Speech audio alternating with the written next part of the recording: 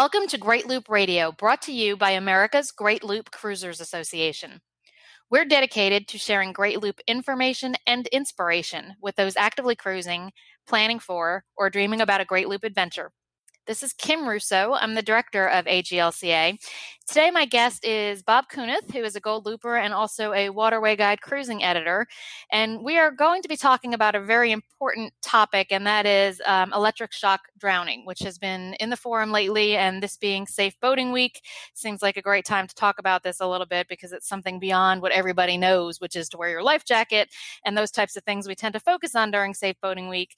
But this is a real danger out there, so I want to make sure we get the word out. Before we jump into the topic, I do want to take a moment to recognize and thank our Admiral sponsors who support AGLCA at the highest level. They are Beneteau, Curtis Stokes and Associates, Dog River Marina, Passage Maker Trawler Fest, Skipper Bob Publications, and Waterway Guide Media. As always, we encourage our listeners to support these businesses that support the Great Loop. Bob Kunath, thank you for joining me today on Great Loop Radio. Well, good afternoon, Kim. Thanks for giving me a call. Yeah, and you had approached me about this topic, and it was very timely because there had been a discussion in our forum over the past week or so about electric shock drowning. And of course, loopers are approaching freshwater where this becomes more prevalent. But let's start from the basics because I don't think there's enough information out about this, and I think people that are newer to boating or even who have boated for a while may not be familiar with this, especially depending on where they're from. So let's start with what exactly is electric shock drowning? Sure.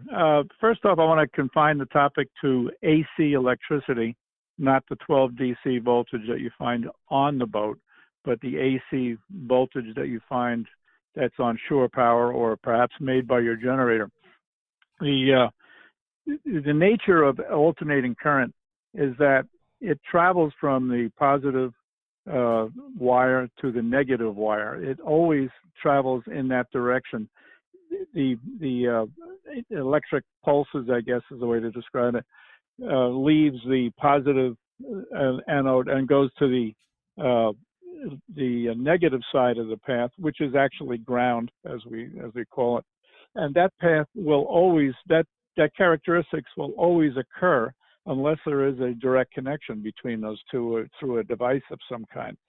So how that can happen is there will be loose wires on the dock or the boat or some other fault in the circuit. And what happens is, let's say the positive wire is in the water and it's going to be trying to find a path to ground. Fresh water is not a good conductor of electricity, but it will conduct some electricity, a very minor amount. Now, enter a human body in between where that positive wire is hanging in the water, let's say, and ground or something that is grounded. And since the human body is essentially the same composition as salt water, if it gets closer within the field of that electric current, it's going to complete the circuit between that positive wire and the ground. And it doesn't have to be much. It only has to be a few milliamps to actually start feeling the effect. But the effect of the minimum effect is just once you get just beyond tingling, is you actually have muscular paralysis. And once you have muscular paralysis, you're rendered unable to swim. Depending on how severe it is, you may not be able to breathe. You may not be able to shout. And a little further on, your heart will become affected. And sooner or later, you're going to either have a heart problem or you're going to drown because you can't, because you're paralyzed. So that's the basics of electric shock drowning. Yeah, so, and it's part of what's so scary about it, I think, is that it's really an invisible hazard. And you, Bob, had a personal experience with it that you shared in an article that I'd like you to share because I think it kind of brings home what this actually is. So why don't you go ahead and tell us about what happened when you were on your loop, I believe, and experienced this? Yeah, sure. Where we were was up in Lake Ontario, which of course is purely fresh water. But again, all fresh water has a mineral content to it. So it makes itself the right environment for this, or the wrong environment, depending on your point of view. We were tied up at a dock at a friend's house that they offered us the use of let's say, the typical orange extension cord that you run out from your house. This one was from his boathouse. And although I should have known better, I took advantage of his offer and plugged it into my boat to give us minimal, at least, power so that we wouldn't have to run the generator and annoy the other boats that were tied up there as well. So I did get a momentary flash on the power panel, the reverse polarity signal, but it went away right away for whatever reason. And everything seemed to work fine, so I left it hooked up. The next morning, we were only in 4 feet of water, so I said, hey, this water is so clear, a perfect opportunity to check out my running gear.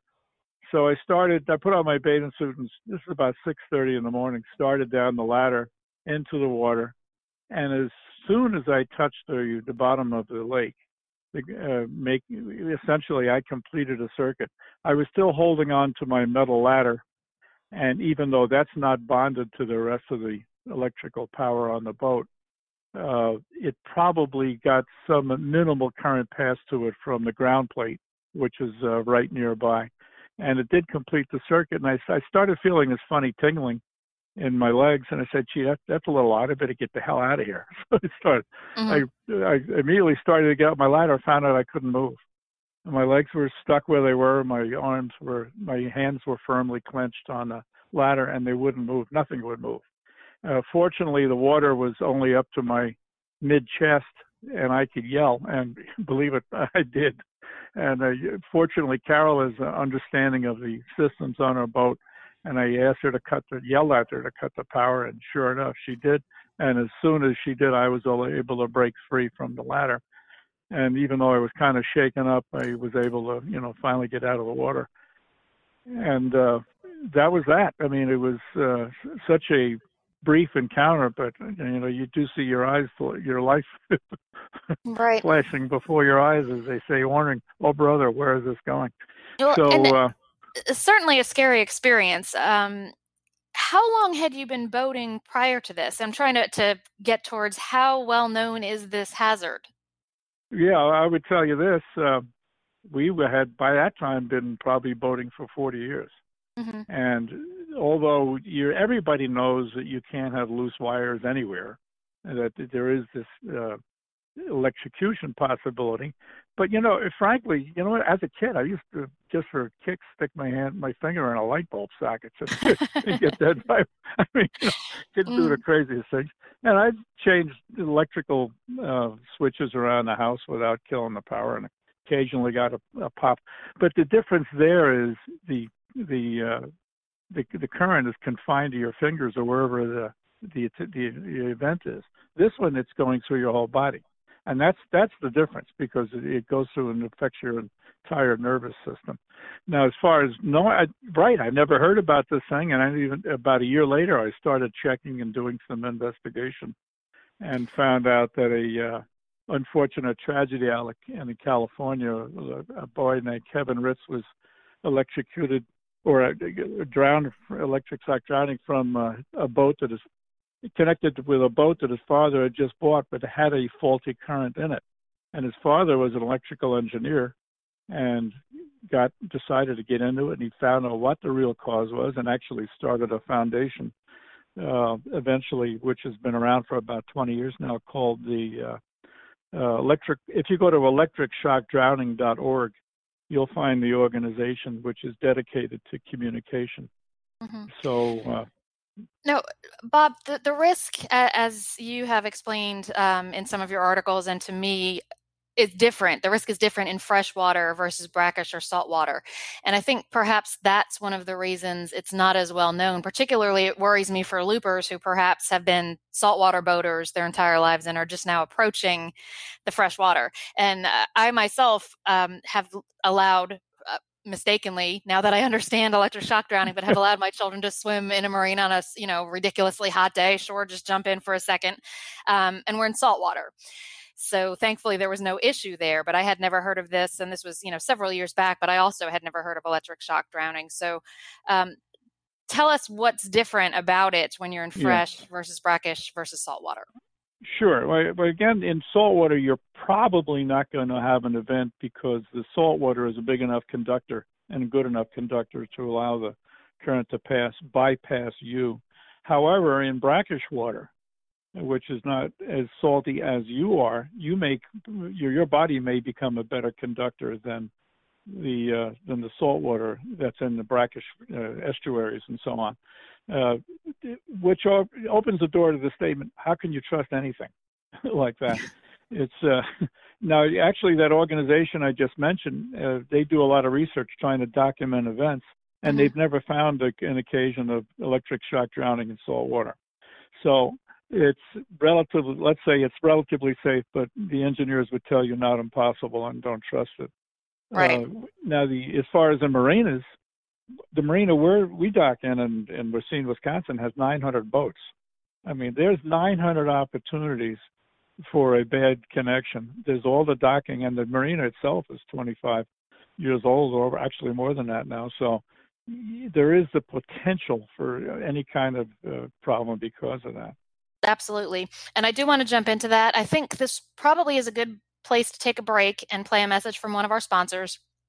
When we come back, I do want to talk about, what might be some indicators that there's a problem and the things that you should be looking for and checking for. So we'll be back in a moment. Did you know that every mile of the Great Loop is covered by Skipper Bob guides? Its mile-by-mile format is a great planning tool and essential at the helm. On the most popular routes and side trips, Skipper Bob covers preparation, navigation, bridges and locks, and the best places to visit. Skipper Bob guides are updated each year, and its website keeps you current with navigation alerts and cruising news. To check it out, go to skipperbob.net. Skipper Bob is a proud Admiral sponsor of AGLCA. We're back on Great Loop Radio. My guest today is Captain Bob Kunath. He is a gold looper and a cruising editor for Waterway Guide. And Bob is sharing with us some information about electric shock drowning, which is a very real threat, particularly in freshwater. So as our loopers are approaching the Great Lakes and the freshwater, we want to make sure that they are aware of this situation. So Bob, we kind of, I think, hopefully all have an understanding now of what this is and what the risk is. But tell us, I kind of called it earlier, I think, an invisible hazard, but tell us a little bit about what you should be checking on your own boat to make sure you're not creating a hazard for yourself or for others. Well, first off, the one common element of every electric shock drowning issue is that there's an absence of that third green wire that must be present in the electrical circuit. That wire is there to offset the effects of a short or a loose wire somewhere else, or an accidental. You can have a what do you call it, a parallel circuit current flow with just when two wires are just alongside each other. One picks up the current from the other one. But the third wire, the green wire, if that's there, you're not going to have an electric shock drowning episode. And as a matter of fact, in every documented episode, the third wire was found to be missing. So that's the first thing, is make sure that your boat is wired properly, that the dock is wired properly. As far as the dock itself, you can buy at West Marine and other marine sources a device that you plug into that Maranco female socket on the dock and test whether it's the polarity is correct and whether a ground wire is present. And you'll give your error messages in the form of lights if it's not. You can also buy the same thing for about $5 or $6 from one of the hardware stores for testing AC regular outlets. So if you wanted to check your own boat, you can check each outlet with one of these things, looking for a missing ground, because that's the most essential thing. The other thing you can do is, unfortunately, visually, you're never gonna find a problem unless you really, really are carefully going through everything. So unfortunately, the default defense against electric shock drowning is stay out of the water. Mm-hmm. Don't do it. I'm very gratified that when I used to write for Waterway Guide, I'd visit marinas, and if I didn't see the proper warning signs around, I'd have a discussion with the marina manager about that. And I've been very gratified to see at some of the marinas I used to visit, they now have very large, prominent signing danger, electric shock hazard, no swimming. Right. Now that doesn't mean they follow it. Unfortunately, it's kind of tough to start a kid, jumping off a kayak into the water or something. But Right. But anyway, at least it we is tried. helpful. But yeah, sure.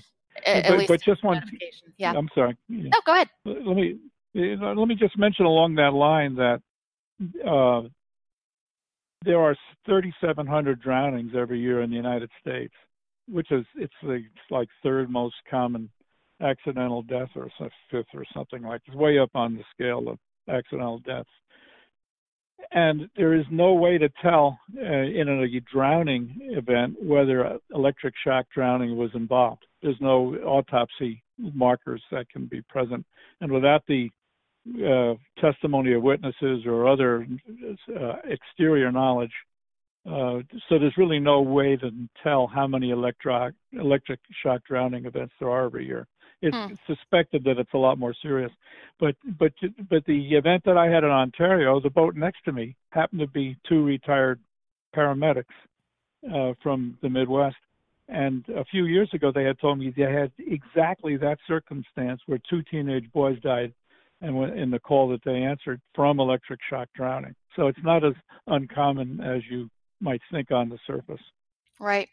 And Bob, you mentioned first responders because you brought up the paramedics that were on the boat next to yours who had seen this, have seen some circumstances of this. Yeah. But of course, if the water is essentially electrified, it can be dangerous for someone who is going to try and help another who is suffering from ESD. So from a first responder standpoint, or if you happen to see this happening, even if you're not typically a first responder but are suddenly put in that position in a marina or somewhere else, what should you do? What do you look out for, and how do you keep yourself safe while helping others? Yeah, well, of course, again, you may not even know it's electric shock drowning. There's somebody in the water yelling, and they're waving their arms, perhaps, and they may or may not be actually affected by this. So you've got to assume that all emergency situations may be electric shock drowning. All of which means is you try look for evidence like dead fish or something else floating around, and try to approach the victim. Don't just jump in the water. There might be a third person necessary to get both of you out. You try to approach the victim by the least obvious exposure possible. If there's a dock and a boat, try and get them from the other side. And if you start feeling it tingling, boy, I tell you, you gotta react fast. Get out of there before you're in there too, and figure out some other way of rendering assistance. Mm-hmm. Is there any testing? Obviously the simple answer is stay out of the water, because we did talk about how you can check your own boat, but as you mentioned, your marina has hundreds of boats. So just because yours is wired correctly does not mean that everybody else's is.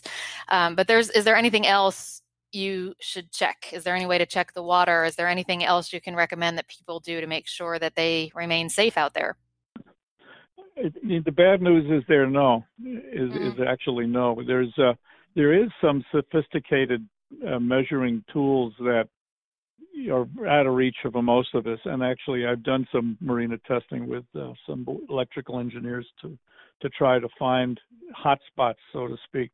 But keep in mind, the range is about 150 feet from the power source of trouble.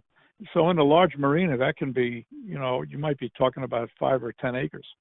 So it's not practical to, let's say, to carry something on your boat, and if you show up at a marina, test the water. You can, like I said, check the outlets, but that's still not a guarantee that there isn't a leak someplace near where you're pulling in. Has the organization that you mentioned, or do you have any information, how common is it for there to be faulty wiring either on a vessel or at a marina? Is there any indicators of how frequent this might happen?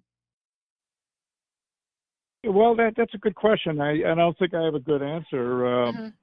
You won't know there's a problem unless somebody gets in trouble. Exactly. So, exactly. And the incidence is relatively small. It's not like drinking or driving or something where you hear of somebody every day that's a problem. Right. But unfortunately, particularly in the South, we get news every year of some events. There was, believe it or not, there was one over in Turkey where 5 people died all at once.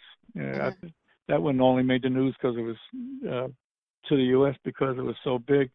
But there's there's any number of ways and any number of places. There was another event I was reading about where a dog fell off a bridge that was crossing a river or a stream or something.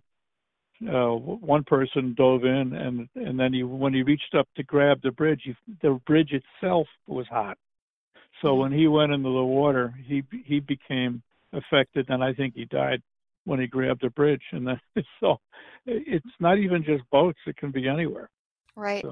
So I'm kind of surmising here, but it being Safe Boating Week and us wanting to encourage everyone to wear their life jackets, it seems like this is another great reason to have your life jacket on if you're getting in the water, which again, that's the best way to avoid this, is to stay out of the water.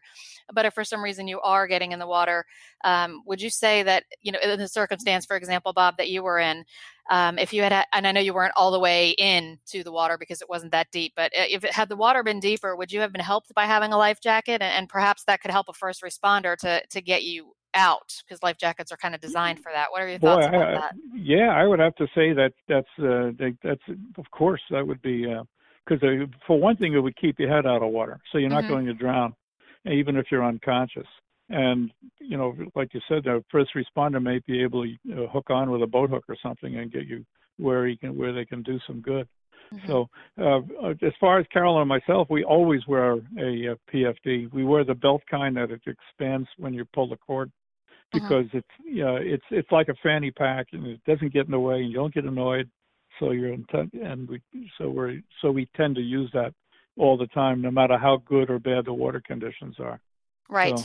Yes, and of course, not that anyone needs an additional reason, but perhaps ESD is an additional reason to not wear, or to make sure you're wearing your life jacket, whether it's the belt kind that you have or the suspenders or whatever kind of PFD you would normally be using. Wear it, please. Any other thoughts that you have, Bob? Any other thoughts on ESD before we wrap up? Yeah, just one more thing. I've been doing a seminar on this topic for the past, 10 or 15 years, and it's without cost. It's any place I can get to without having to obviously spend a lot of money on it, because there's usually no budget for that sort of thing. But one thing I've noticed is at the beginning of the seminar, I always ask the group, whether it be a power squadron group or a yacht club or whatever, how many people know anything about ESD or electric shock drowning, and never more than 25% raise their hand. And at some time during the seminar, when I describe the things that can happen to you, there's no shortage of an occasional gasp or wow, I didn't know that could be.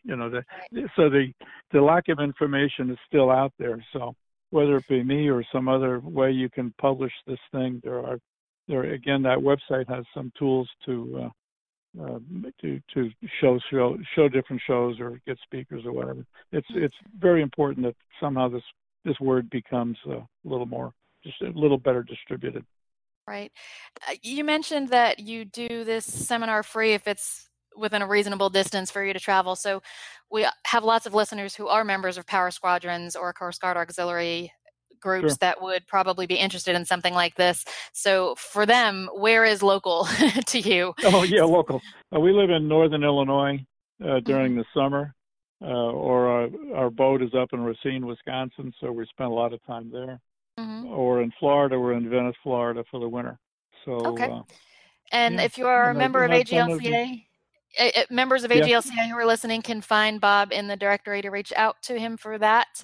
Bob, if there's an email address or something like that you'd like to share publicly, feel free, but don't feel like you have to, because this is not a members-only podcast, so it does go out beyond just AGLCA. That's right. It's been out there for a long time. It's my name, BOBKUNATH, bobkunath@gmail.com. All right. Anything else you'd like to add before we wrap up for the day? No, I guess that's about it. Thanks for the opportunity to do my discipling here. Like I said, it was a very timely topic, because it did come up in our forum over the past week, and I've been using that a lot for things that people are talking about to use for this podcast. So very timely, and thank you for kind of making this your mission to get the information out, because it is very important. So our Very, appreciation very to good. you. Thanks for being with us. Thanks to our Okay, listeners. thanks a lot, Kim. Yeah, absolutely. And thanks to our listeners for joining us once again. We'll be back next week with another episode of Great Loop Radio. Until then, safe cruising.